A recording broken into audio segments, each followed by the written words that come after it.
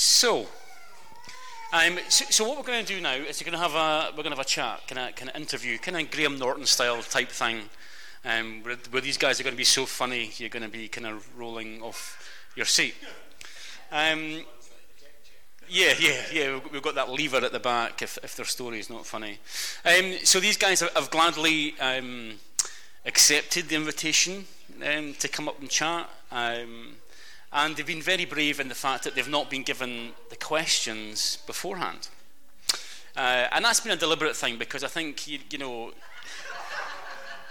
it wasn't that I was preparing the questions at 10 o'clock this morning. It wasn't that.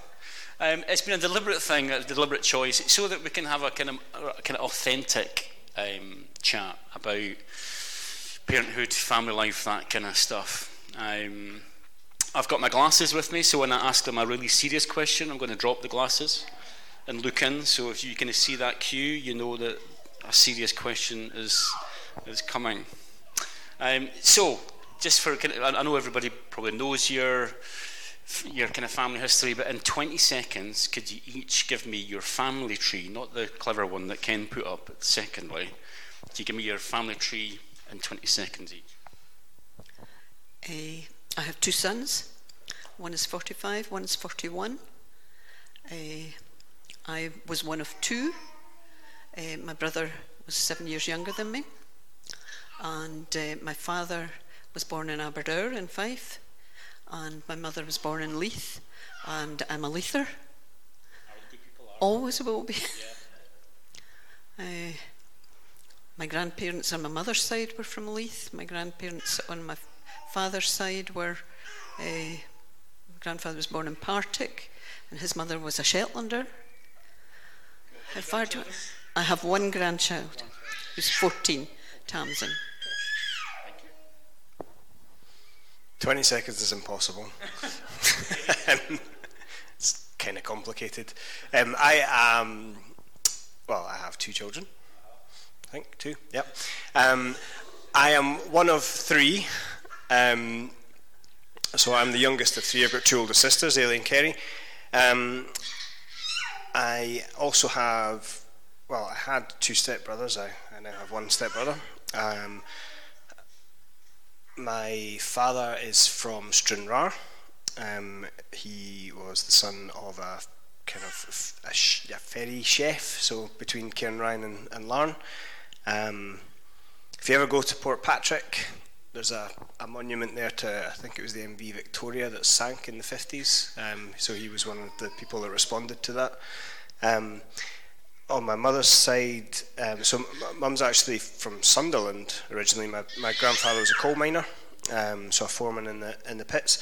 But I guess latterly sort of Ayrshire, lovely little town called Drongan. So that'll do for now. So married to Janice, three boys, Gregor, Aaron and Rory. Grew up on a few different farms. Dad was a farm manager, so primary school years roughly through born in Edinburgh when Dad was in the borders, working in the borders, and then primary school years in Ayrshire, in a even less likely town called Cumnock, and then high school years in Perth, and then moved back into Edinburgh after that. Dad was, as I say, from farming family, originally Lanarkshire. Going back and back, that was all. They were all farmers. Mum's side, Mum was born in Belgian Congo, as was. She was she was a daughter, obviously, of James and Dorothy Burse. They were on the mission field in Belgian Congo, and they're originally from Aberdeen. So that's about it. So a kind of fairly widespread family from all various towns in Ayrshire to Congo to good old Leith, where the best folk come from.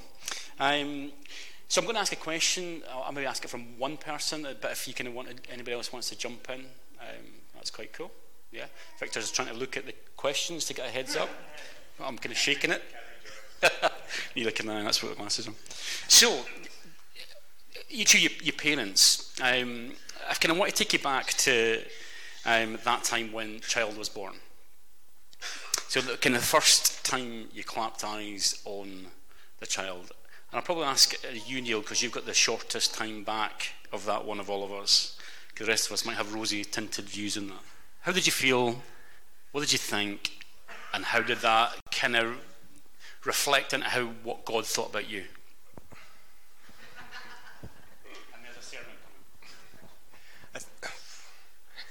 It's quite an overwhelming thing, I would say.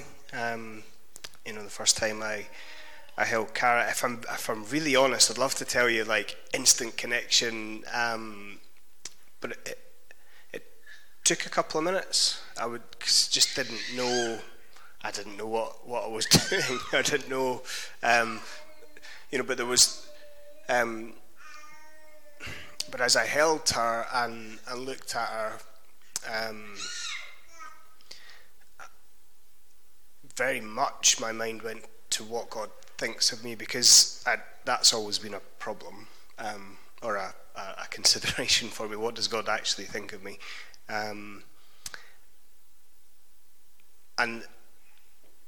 actually, here I am holding this little person that I've only just met, and actually I would change my entire world for, would do anything for. She's done nothing to deserve that. She's just kind of appeared and I nearly said ruined my life, changed my life, changed my whole outlook. And yet there's a love there that I couldn't describe to you where it came from or why it was there. It just is. That helped me understand a bit about how God views us, how God loves us. It's unconditional. It's not something that we've really particularly done anything to earn, because it's not something that we need to earn. Something that just is, and that will always be there regardless of what goes on. So, yeah, it definitely helped.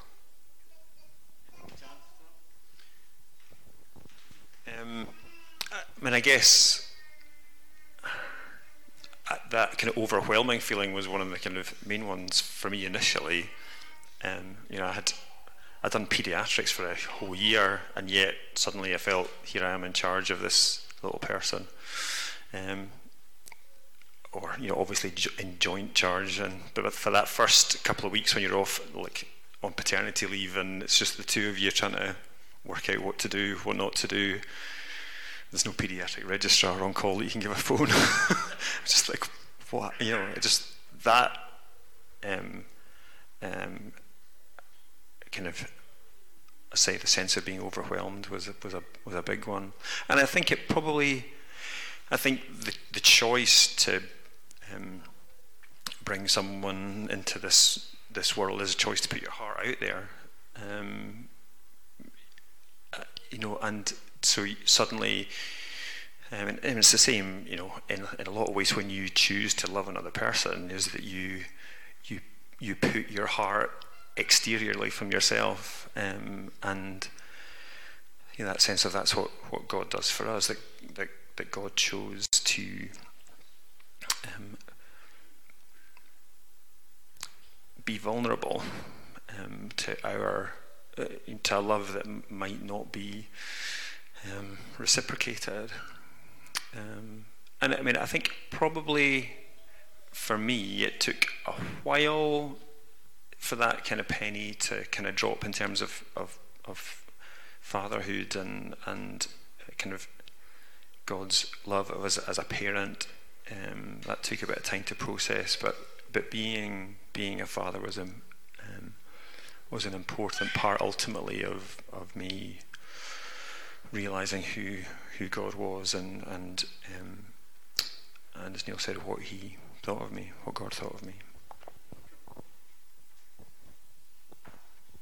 So kind of Junior comes out, you look out the manual how to raise this thing, and we still never get it right. So kind of when your kid was growing up, how easy was it for you to allow them to make mistakes? You know, I kind of always have this picture of kind of riding on a bike. You know, kind of taking the stabilizers off and you having to let go. How easy is it as a parent to let go and allow them to make mistakes? Can I go a bit further on? When my boys got married, I wrote them letters, each of them, and told them that this was them leaving home and that there had to be a leaving and a cleaving. The home would always be open for them, but this was their life and they had to get on with it. Guys? You've got that to come. Have you met Theo?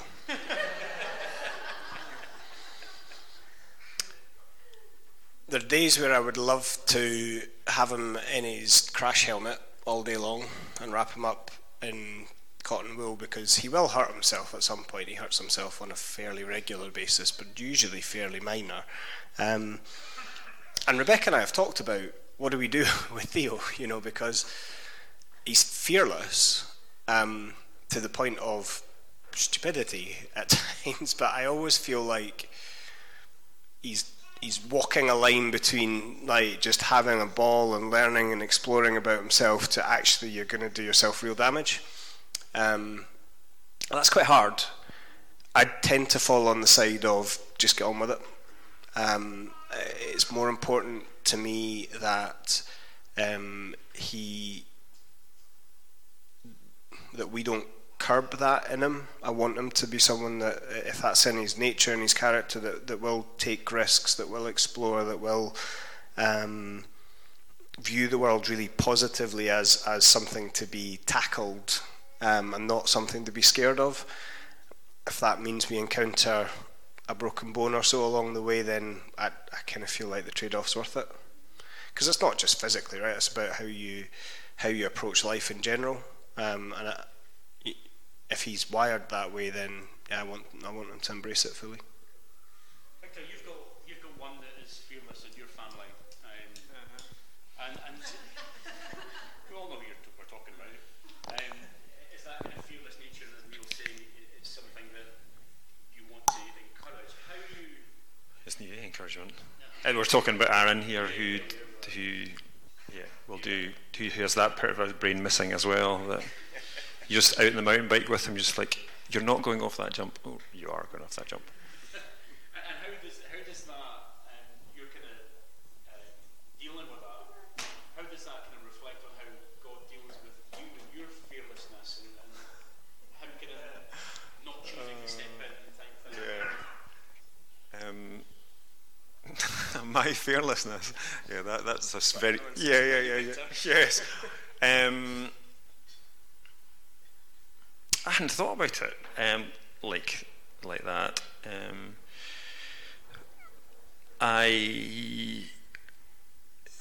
That's probably been more of my journey over the last few years, because I guess fear was a big part growing up. So I had a few years ago. I kind of had I don't know what you would call it. So I spent some time on retreat and realised that part of the image that I had of God was of God as a kind of, so I needed to get all the answers right. There was a fear of like an exam that was going to pass or fail, and I, at the time I wouldn't have been able to articulate that, to verbalise that, but somewhere there was a fear of getting the answers wrong. And so I found that actually lots of the reading that I was doing, the studying that I was doing, the Bible that I was reading was to do with that fear of getting the answers right. And part of that was, at the time being an elder as well, and just like fear of making a wrong decision, fear of, so that's, I had to take some time out then and process all of that. So learning to be a bit more like Aaron spiritually in terms of pushing and thinking out with my little tiny box that I had. Just to probably add to that, I think being able to live a life without fear is about having the right anchor point or reference point. One of the things I really want for my kids is that they don't have to worry about home, in a way that I did. They don't have to worry about that they know that we're there. They know that they will be picked up when they fall down. That they and I think if we get to that place with God, is that this isn't a relationship of fear. It is a relationship of trust and one where we are continually scooped up and put back on our feet and dusted down. And as brave as he is, if he's hurt himself, he always wants a little kiss, kind of wherever he's hurt himself, which can be awkward at points. But that's generally all it takes, and off he goes. No matter how upset he was seconds earlier, that's generally all it takes. So it's about that reference point of security, I think, is important. How long do we have, Ken? Are we over our time? Okay. Some of our kids are easier to parent than others. Do you have a favourite?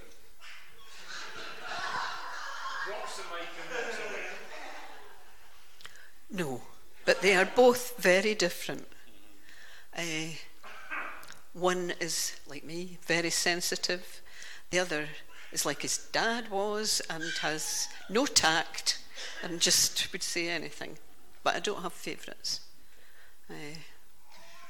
What about then, I'll not ask the guys to answer that one. What about, obviously Muriel, you have kind of now got the full t-shirt, you've kind of got grandkids, you've reached that dizzy heights that we are desperate to get to of our children having left home.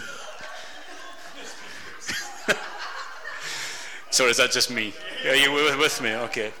How do you feel and how do you cope when you're a wise woman, if you don't mind me saying, and you impart your wisdom to your kids and your grandkids? How do you react? How do you cope? How do you feel when they don't take your advice, go and do their own thing, and fall on their backside? Well, both of them married non-Christian girls, and that was really difficult. And I have to keep my mouth zipped, and sometimes I don't, and that's when things go wrong. And fairly recently, I knew that I had to say something, so I wrote a letter again. I like writing letters to my daughter-in-law, because my granddaughter has this genetic condition called neurofibromatosis. And they decided, they seemed to be talking about sending her to yoga. And I just, inside I knew, no, this is wrong. And I wrote a letter and explained all why it was wrong and everything. And my son came back to me, not my daughter-in-law, and more or less told me to mind my own business. Guys, you got that question? Do you remember the question? What was the question again? Okay, Victor's the same age group as me, kind of forgets. So, kind of, if you've wisdom and kind of given advice. So, if you've given advice to one of your kids, they don't take it, and the resultant bombs. Rather than I kind of told you so.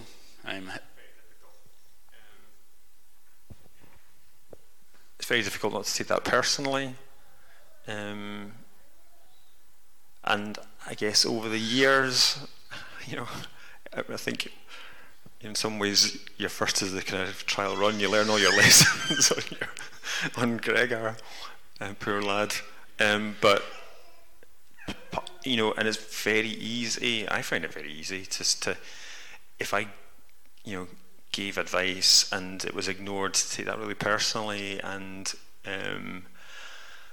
your own junk from the past, and that it comes out. And so yeah, I think over the years learned to be able to like give the advice, but hold it, present it with an open palm and lightly, or reasonably lightly, although that's obviously always challenged. And then try not to say "I told you so" if it all goes wrong. And does that kind of thinking about how you love that child, with them not accepting that guidance, that wisdom, does that affect how you feel about them? I know that you kind of, you're right. We sometimes don't. If you've not taken our advice, how we then feel about ourselves. But how does that affect how you feel about the child in terms of love? Does it affect it? It doesn't affect how you love them. I'm having to be very honest here because Rebecca's sitting right in front of me. It's probably the point of greatest tension in a house. Now, we're just talking about how they sit on their seat, or because invariably if they're not sitting on their seat properly, they're going to fall off and then they're going to hurt themselves, and then we're going to have a whole palaver. That's the level at which I'm dealing just now. But it infuriates me. Doesn't mean I love them any less, and I need to be quite careful that point of infuriation doesn't is rectified with them very quickly, But that's about, just spoken about trying to give Theo some freedom. It's about trying to keep them safe, and them not unnecessarily hurting themselves, or that. I mean, that's where we're at. But there's an escalation within me that actually feels unreasonable at times, but there it is. But I'm very careful to always follow that up with an explanation, with hugs, and then with reaffirmation of how much I do love them. And what about still okay for time? What about when it goes completely wrong, when they really muck up?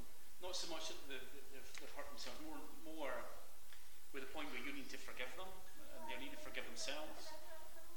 How does that work? How does that process? And again, how does that then reflect on how God forgives you? Victor, look at Mike.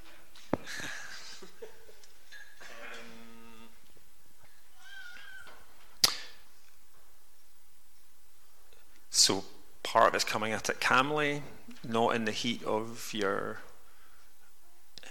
anger that can sometimes be a reasonable anger at something that's happened, people that have been hurt, things that have been done or said or whatever it might be. That's acting out at that point is not good. Things will be said. So processing your own junk first, and then sitting down calmly with the people involved, sitting down with them, finding out what they were thinking, what led to that, drawing right boundaries, saying this was wrong, and making them aware of the consequences of that, but at the same time never putting your love for them in jeopardy, giving them the sense that that you're on their side, that you're supporting them. So yeah, that's one of the hardest things. And just a couple of last things just to wind it up. How easy is it to be a parent in the goldfish bowl of church? I kind of think to myself when I used to come into church with your kids, and you sometimes didn't parent the same way, you had to parent slightly different. Or is that just me? I can remember an evening my husband and I were in the garden, and we could see our son weaving his way along the road. He had been cooking at a barbecue with all his guy friends, and he was really drunk. I got him into the shower with all his clothes on and the cold water and tried to sober him up. But the next day, one of my neighbours said, I don't know how that woman can go down to church. But I did.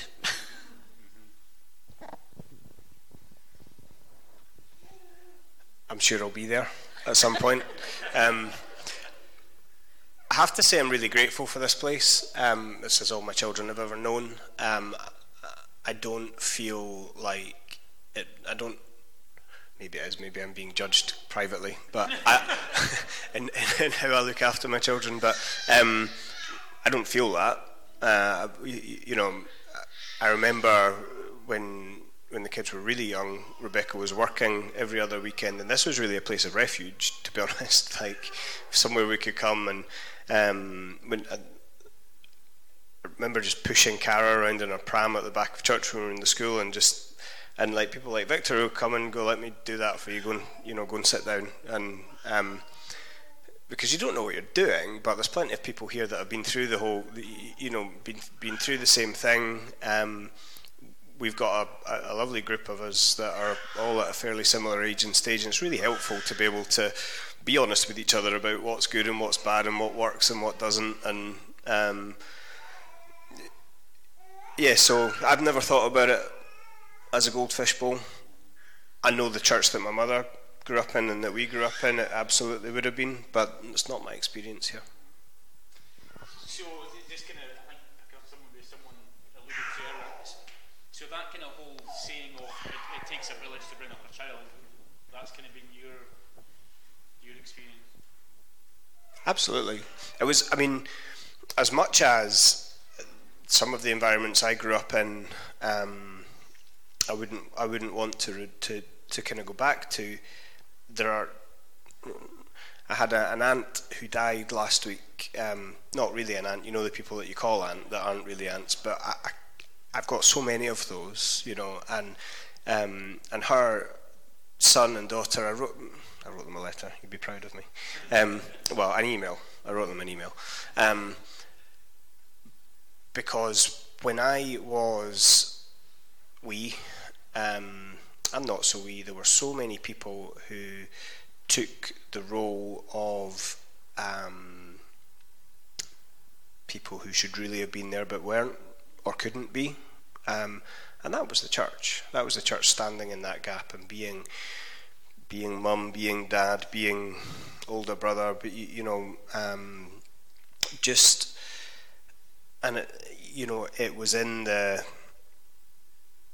It was in the daft stuff. There's a guy who isn't even part of church, and one of the things that always sticks in my head is he showed me how to hang my trousers up properly, and that seems really stupid, right? But these are the things that if you are a young boy in a completely female household that kind of get, like teach you how to be, and without that I would have really struggled. And so it's really important to me that those sort of natural relationships around, and I want my children to have people in their life who are not me and not Rebecca, because they're not going to tell me and Rebecca everything, and I know we've tried to model that, and we've tried to be around for those who are struggling, or even not struggling but just need a different voice in their life. I have a lovely situation where I have an adopted family who are part of this church, and I have some wonderful times with their family just when I babysit, or childmind now, and Danny loves to have a chat before he goes to bed, and Isla's having her shower and what have you, and it's just wonderful to be part of their family. Okay, thanks guys. Sorry for taking up so much time, but blame them, the conversation went the way it went. Thank you guys for your honesty. Thank you for coming up and not having the questions given to you beforehand. I think it's awesome to be part of this family, and as has been fleshed out, we are part of something bigger. Our family tree goes beyond anything that's got our surname, and I think that's pretty awesome. So I'm going to hand back over to Ken, I think, to make sense of this. Good luck, Ken. Thanks, guys. I can't promise anything about making sense of. But yes, thanks very much for everyone who shared.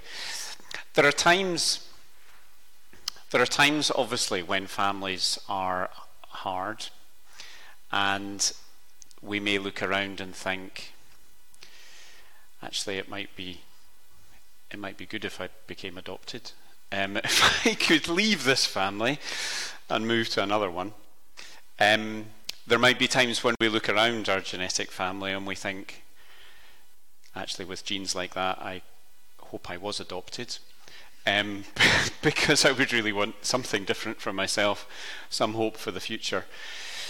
There are times in our families, in our human families, if I can kind of put it that way, I think you know what I mean from the discussion that we've been having, where we're all too aware of the difficulties and the brokenness. We're all too aware of our own difficulties and brokenness, and the difficult relationships and the damaged relationships, the good times and the bad times. And that's partly just in terms of our family relationships with parents and children and whatever else, partly why an example of the brokenness that God wants to heal. And as he invites us to follow him, as he invites us to be followers of him, part of what he's doing in that is helping with healing and helping us to restore some of those kinds of relationships, and to be people who perhaps hurt people less, and to be people who maybe find it a bit easier to forgive, and all of the difficulties that we have in families, that can be a little bit better. There are lots of different ways that the Bible talks about what it is that if we do give ourselves to God, about what that actually means, different ways of thinking about it, different ways of looking at it. One of them is that we are followers of Jesus, that we may say Jesus is someone who was the Son of God, and I want to follow him in what he said about what life is about and what my life should be, that I will follow him in that I will obey his instruction and I will give myself to him. It may be that we call ourselves believers, that it is about what we believe, about what life is about who God is, and about our relationship with God. That one aspect of us being made right with God is about our beliefs being right. So we may call ourselves believers, we may call ourselves followers of Jesus. There are lots of different ways. But one of the most powerful ways that God helps us think about and understand what it is if we are following him, if we believe in him, if we believe in Jesus, is that he invites us into his family. Now, at one level, that could just be well, this is my family. If we think of the family tree, you could think, well, that's God and his son Jesus, and God invites us into his family in the same way that you may be invited along to someone's family for dinner, or you may be invited along to a party or something like that. And it's come along, come in, just be part of it, make yourself at home. You can just get whatever you need out the kitchen, just sit wherever you want, whatever. That it could be that kind of inviting into the family, and just being brought in and being welcomed and being part of it. But of course, God does more than that. As we're invited into God's family, it's more than just come along, make yourself at home. The language that God uses, and the idea that he uses, is that of adoption. That we are brought into God's family. Not just that we're invited along to hang around the house and to do stuff with the family, but that we are adopted into God's family. I'll read it here. I'm sure you already know for yourself the language in the Adoption and Children Scotland Act 2007. But I'll read it anyway. It says, and its definition of adoption in Scotland is, an adopted person is to be treated in law as not being the child of any person other than the adopters or adopter. When we follow Jesus, when we believe in him, when we give ourselves to him, we become wholly and completely of God's family. He claims us completely. He takes us, he brings us into his family. No one else has any other claim on us because we are legally God's. He brings us into his family completely. All of that same love, all of that same attention, all of that same care, all of that same overwhelming feeling that folks talked about for their child, that God has for his son, he has for us, because we have been adopted into his family completely and wholly. But actually, although quite a few times Paul talks a lot about adoption, talks about that, actually that only goes so far in understanding and explaining our relationship to God when we follow Jesus. It is utterly overwhelming. It is more than what I think that we can truly comprehend. The idea, as we saw on that family tree, the idea that there is God and Jesus and then us alongside him in one big massive long line of brothers and sisters in Christ, I cannot get my head around that. That just doesn't seem right. But that is what God says. That is what the Bible teaches about our relationship with God and our relationship with Jesus. But actually, even that idea of adoption, overwhelming though that is, isn't complete enough. Because for someone who may have been adopted, they may have that sense in themselves of, yeah, but I'm not really their child. In law, yes, but I'm not really their child in the same way that their other children are. So what does God do? God goes beyond, although he uses the idea of adoption as a way of us understanding the fact that we are in his family, he goes beyond that. And actually, we are birthed into his family. Spiritually, we are born again anew into his family. So our place in God's family isn't just this legal adoption. It's like, well, you're in my family, but you're not the same as Jesus. We are born again when we follow Jesus. We are wholly, completely, spiritually part of his family. At no point can someone say, but you're not really God's. Not really, because it's just a legal adoption. We are born wholly and completely into God's family. We are his when we follow Jesus. We are his completely. To close, I'm just going to look at a couple of consequences of that. Because we may find, well, what difference does that make? What difference will that make? And we may find that as things perhaps in this life don't quite go as we'd hoped, we think, well, it's maybe not made that much difference. But as we look at the things that are big to us at this point in life, the challenges that are hard, the things where we maybe struggle with our relationship with God still, struggle to fully comprehend that how much does he really love us.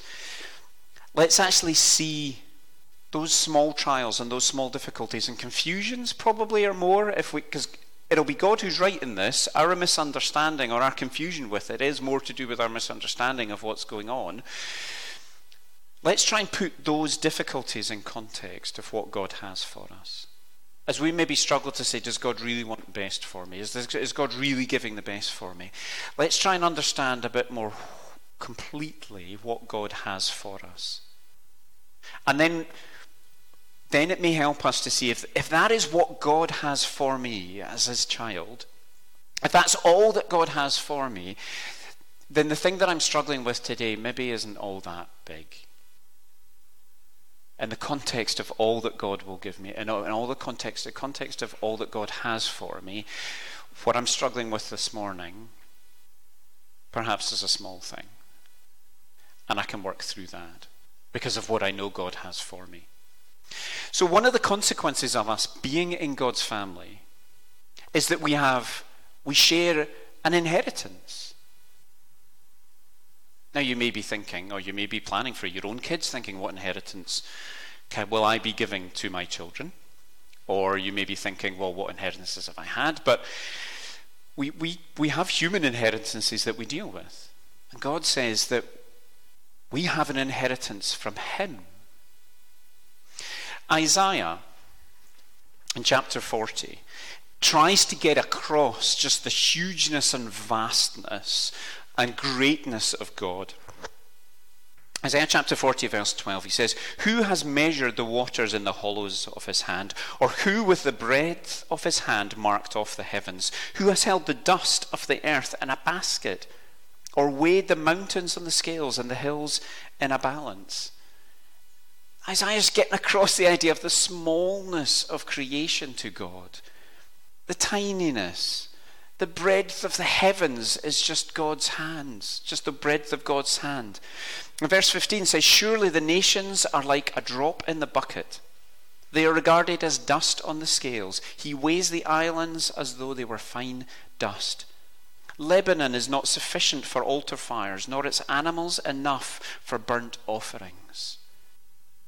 What's Isaiah saying? He's saying, if you imagine the forests of a whole country, that's not sufficient firewood to create an altar, to be on an altar for God.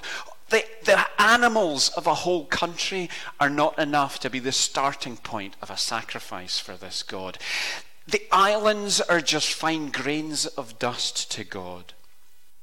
The billions of stars, the billions, the vastness of the universe, God could do more of that if he wanted. Such is his greatness. And that's what he will share with us. That's the inheritance that we will have. Such a vastness. And that is the inheritance that God will share with us.